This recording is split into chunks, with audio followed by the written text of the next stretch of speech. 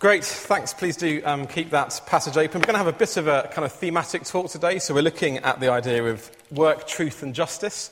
And so we're going to refer to that passage in places, but also look at lots of other bits of scripture as we go through and very much have a bit more of a thematic talk than perhaps we'd often do. I just want to spend a few minutes really looking at how the life-transforming truth of the gospel of Jesus Christ, the good news, must inevitably shape us into being people of justice, people who declare truth and justice, people who do justice. That's what I want us to look at today. So shall we just have a moment prayer and then we'll dive in. Lord God, we do thank you for your word, for its power, for the way that it speaks to us, cuts to the bone like a double-edged sword. Please would you speak to us tonight through it, open our eyes anew to see new wonders and draw us closer to Jesus Christ. We pray in his name. Amen. I think one of the key points that I wanted to sort of bring out tonight is the idea really that the gospel and a life poured out doing justice, they're inextricably linked, that they're things that are bound up together and we can't separate them. And yet so often, I think the truth is that we do end up separating them, even in church life. You kind of get a justice crowd that's really into justice and are not necessarily so interested in perhaps some of the kind of evangelism things. And then you have an evangelism crowd sometimes that really wants to focus on that and gets concerned if we do too much sort of justice stuff, will that detract? I think that's often a tension that we have. And I think that is something that we can get seriously wrong as a church, and which can take us away from what we are doing, devalue the gospel and devalue the work of justice. So just as we start, what is the Christian gospel? What is the good news of Jesus Christ? Well, at the heart of the gospel, the good news of Jesus Christ is surely this: we are justified by faith alone. We're justified by faith alone. This is what Paul writes in Romans 3. He says this righteousness from God comes through faith in Jesus Christ to all who believe. There is no difference. For all have sinned and fallen short of the glory of God and are justified freely by his grace through the redemption that came by Christ Jesus. All other religions say, don't they, that live as you ought to live and God will accept you and bless you, but not Christianity. Christianity, the gospel says, accept God's acceptance and blessing. Receive it as a gift through what Jesus has done on the cross, and then and only then will you live as you ought to live. So it's not kind of live as you ought and then get the blessing, rather it's receive the blessing, and that is how you will live as you should. They're two very different things. So you're not justified by your works or by your efforts, by living as you should, but by your faith.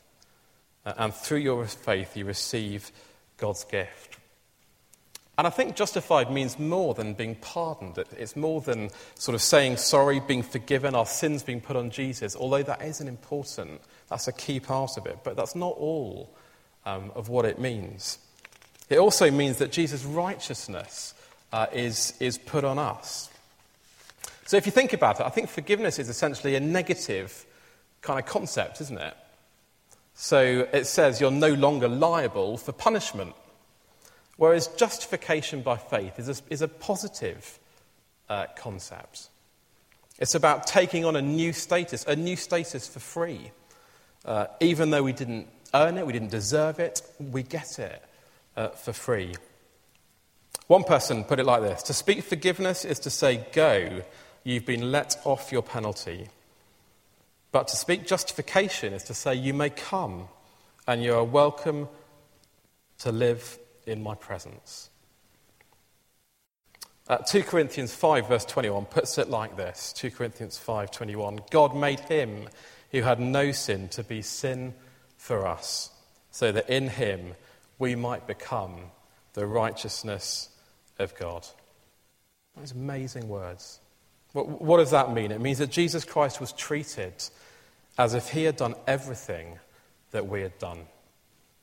And it means that as we receive Jesus Christ and are justified, God accepts you as if you had done everything that Jesus had done.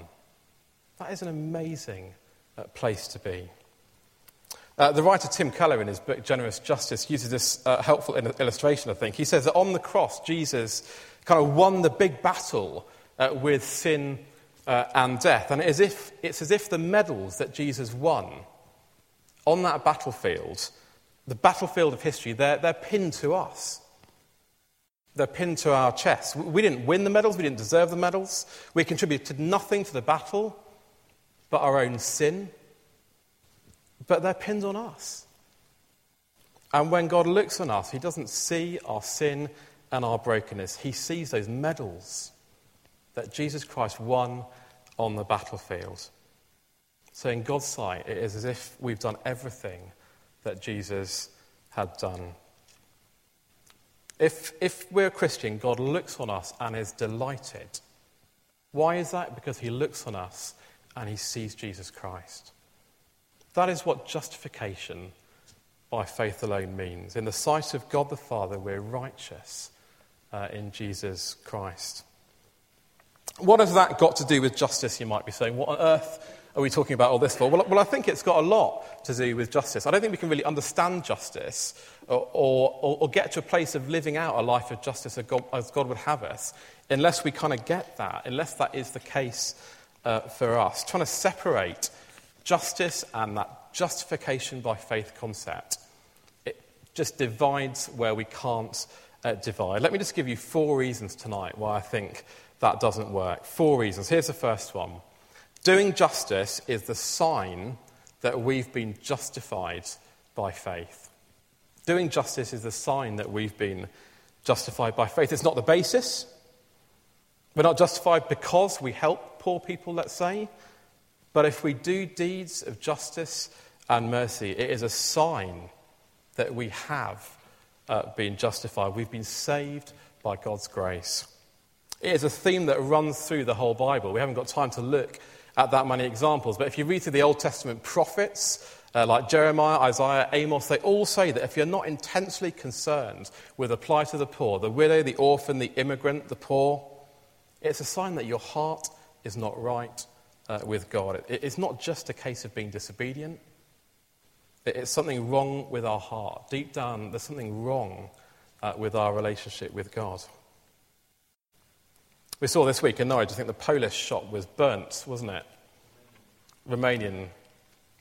Deuteronomy 10, listen to this.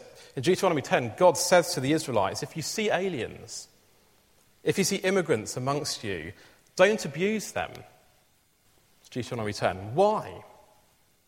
Because you were foreigners in Egypt and I brought you out. That's what God says there. God is saying, I saved you by grace. If you treat these people unjustly, immigrants and aliens, you're not remembering that you are saved by grace. It's not simply a case that if you oppress immigrants, if you oppress outsiders, you're breaking the rules. Rather, you don't remember what I've done, says God. I've saved you by grace. If we're a sinner saved by grace, we will care about the poor. If we don't care about the poor, there's something wrong with our relationship with God. That is a point that follows through the New Testament as well. Just listen to these words of Jesus in Mark 12, verse 40. This is Jesus talking about the Pharisees. He says this, they devour widows' houses and for show make lengthy prayers. Such men will be punished most severely. What is Jesus saying? There you are on the one hand. You're praying, you're looking good, looking religious. But at the same time, you're exploiting the needy and the powerless. That shows there's something wrong with your relationship with God. Or these words of Jesus in Luke 11, verses 38 to 42. You Pharisees clean the outside of the cup and dish, but inside you are full of greed and wickedness. Woe to you, Pharisees, because you give God a tenth of your mint, rue, and all other garden herbs, but you neglect justice and the love of God. The way you know your heart is right with God, that you've got a relationship that is based on grace, is that you care about the poor. Our reading in James, I think it drives that point home with striking power, doesn't it?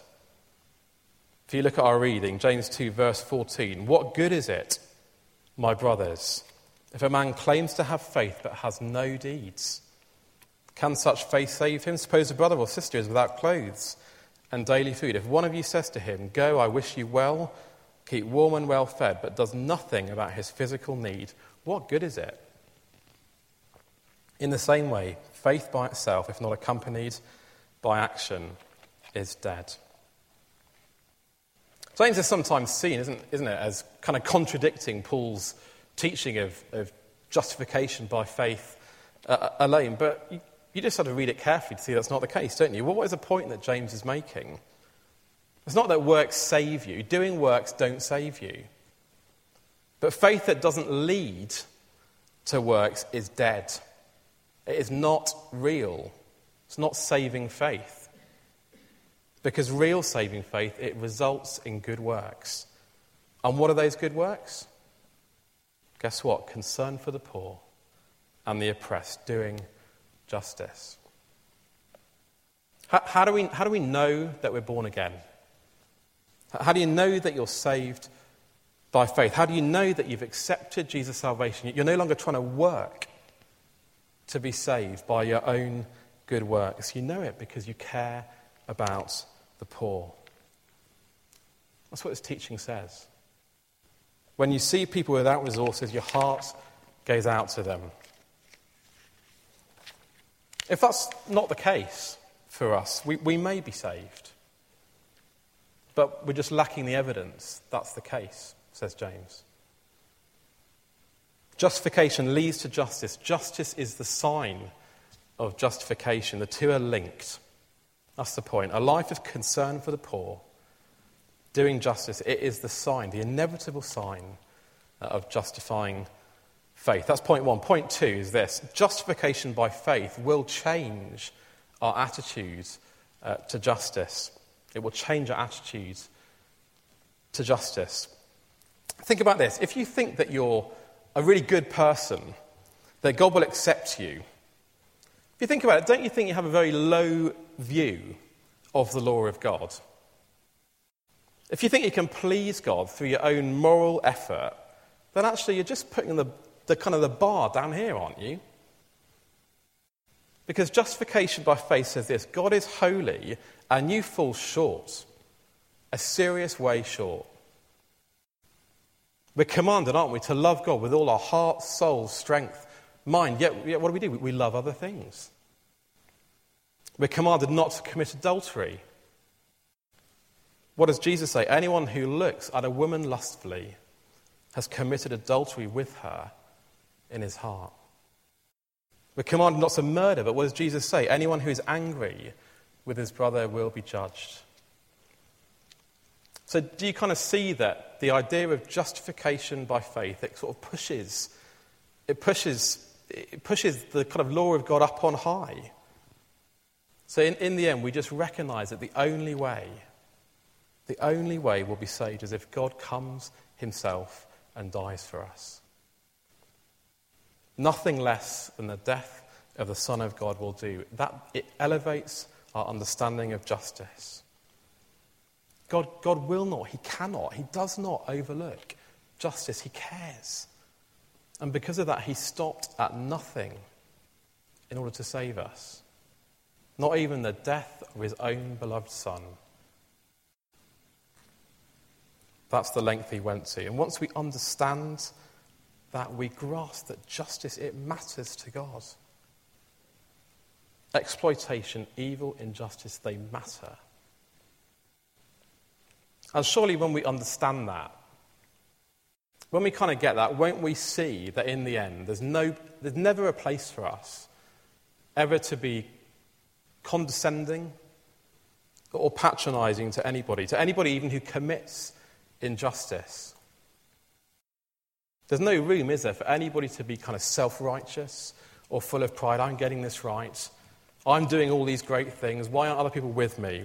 There's no place for that. Why? Because we know that in the end, we are the perpetrator, aren't we, of the ultimate injustice that there is. which is rebelling against God. Justification, once we understand that, justification by faith, it will change our attitudes towards justice. I think third, justification by faith, it will change our attitudes to the poor. Change our attitudes to the poor. Listen to these really familiar words of Jesus in Matthew 5. He says this: "Blessed are the poor in spirit, for theirs is the kingdom of heaven." What does Jesus mean in those words? He means this, I think, that God's blessing comes to those who acknowledge that they're spiritually bankrupt, to those who recognise they're in debt to God and there is no way they can pay it themselves. So isn't the point being made this, that if you're poor in spirit, if you are poor in spirit and you find an economically or kind of materially person who's struggling in that way, what do you do? What do you do? Do you say kind of pull your socks up, try harder, work harder? Surely you don't say that, because if Jesus had said that, well, then you'd be in hell, wouldn't you? Would you say, well, I don't mind helping the deserving poor, those who haven't got themselves in a mess, those who've, just fallen by unfortunate circumstances. I don't mind helping them, but other people, well, I'm not going to do that. Well, surely we wouldn't say that. Because if Jesus had said, I'm only going to shed my blood for people that are deserving, well, he would never have come and shed his blood for anyone, would he? So when we become poor in spirit, the way we treat people, we can't have any kind of condescension. Because we look at people and we know that we're just looking at people and we're looking in the mirror. They're just like us. Perhaps you're here this evening and you don't believe in justification by faith. You don't believe that's the way it works. The idea of holiness, the wrath of God needing to be appeased by Jesus on the cross, it's just not for you. Surely in the end, God loves people. He's going to let us in. It's all going to be fine. I'll be accepted. God loves me. He's going to accept me. It's not going to be a problem. That is a really kind of middle-class way of thinking, isn't it? Because you're kind of saying, well, in the end, I'm going to work hard and I'm going to earn enough standing with God to get through. That's kind of what you're saying. I've worked hard, I deserve what I get. And yet, isn't the truth of the position that on the day of judgment, that won't be enough? God will reject you. You cannot make it on your own. And in the meantime, you'll probably be condescending to those who are in a mess in life, even in the quiet of your own four walls, because the logic of your position is they're not as deserving as you. They haven't tried as hard as you. If we kind of get what Jesus did on the cross, we can never think in that way, surely. Justification gives us that high view of God's law. It changes our attitude to the poor. I think finally, it changes the attitude of the poor as well. Just think about the gospel, the good news of Jesus Christ. If it is understood by people of any background, but particularly the poor, just think about the transformation it would bring. Just turn back to James chapter 1, verse 9. If you've still got James open.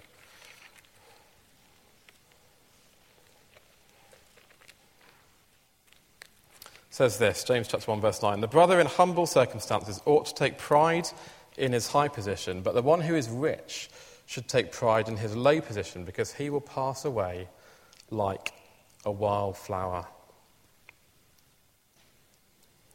What that is saying is that every Christian is at the same time, at the same moment, a sinner who deserves death and hell, and yet a fully loved and accepted child of God. At the same time, you deserve nothing, but in Christ, you are loved, you're forgiven, you're accepted, you're adopted. And what James is saying, he's saying, well, look, if you're well off as a Christian, if you're successful, if you've basically had a good life, it would be good for you to dwell on your sinful condition. on how you deserve nothing. Because in the world, all you do is get people bigging you up. And actually, if you think in that way, if you dwell on your position, your sinful condition, it will bring home reality for you. But James is saying, if you're a poor Christian, you should dwell on your high status, the fact that you are accepted, the fact that you're a child of God, because in the world, all you get is disdain. And this will bring home reality of the truth of your position in the sight of God. It's true, isn't it? It's a cliche, but that the world values social status and attainment above all things. You are the car that you drive, your bank account, the house that you live in, the job that you do. But what does the gospel do? The gospel demotes. It kind of brings all those things down, doesn't it? It takes down the proud and it lifts up the humble. The gospel says you're not defined by what you achieve. You're not defined by your background.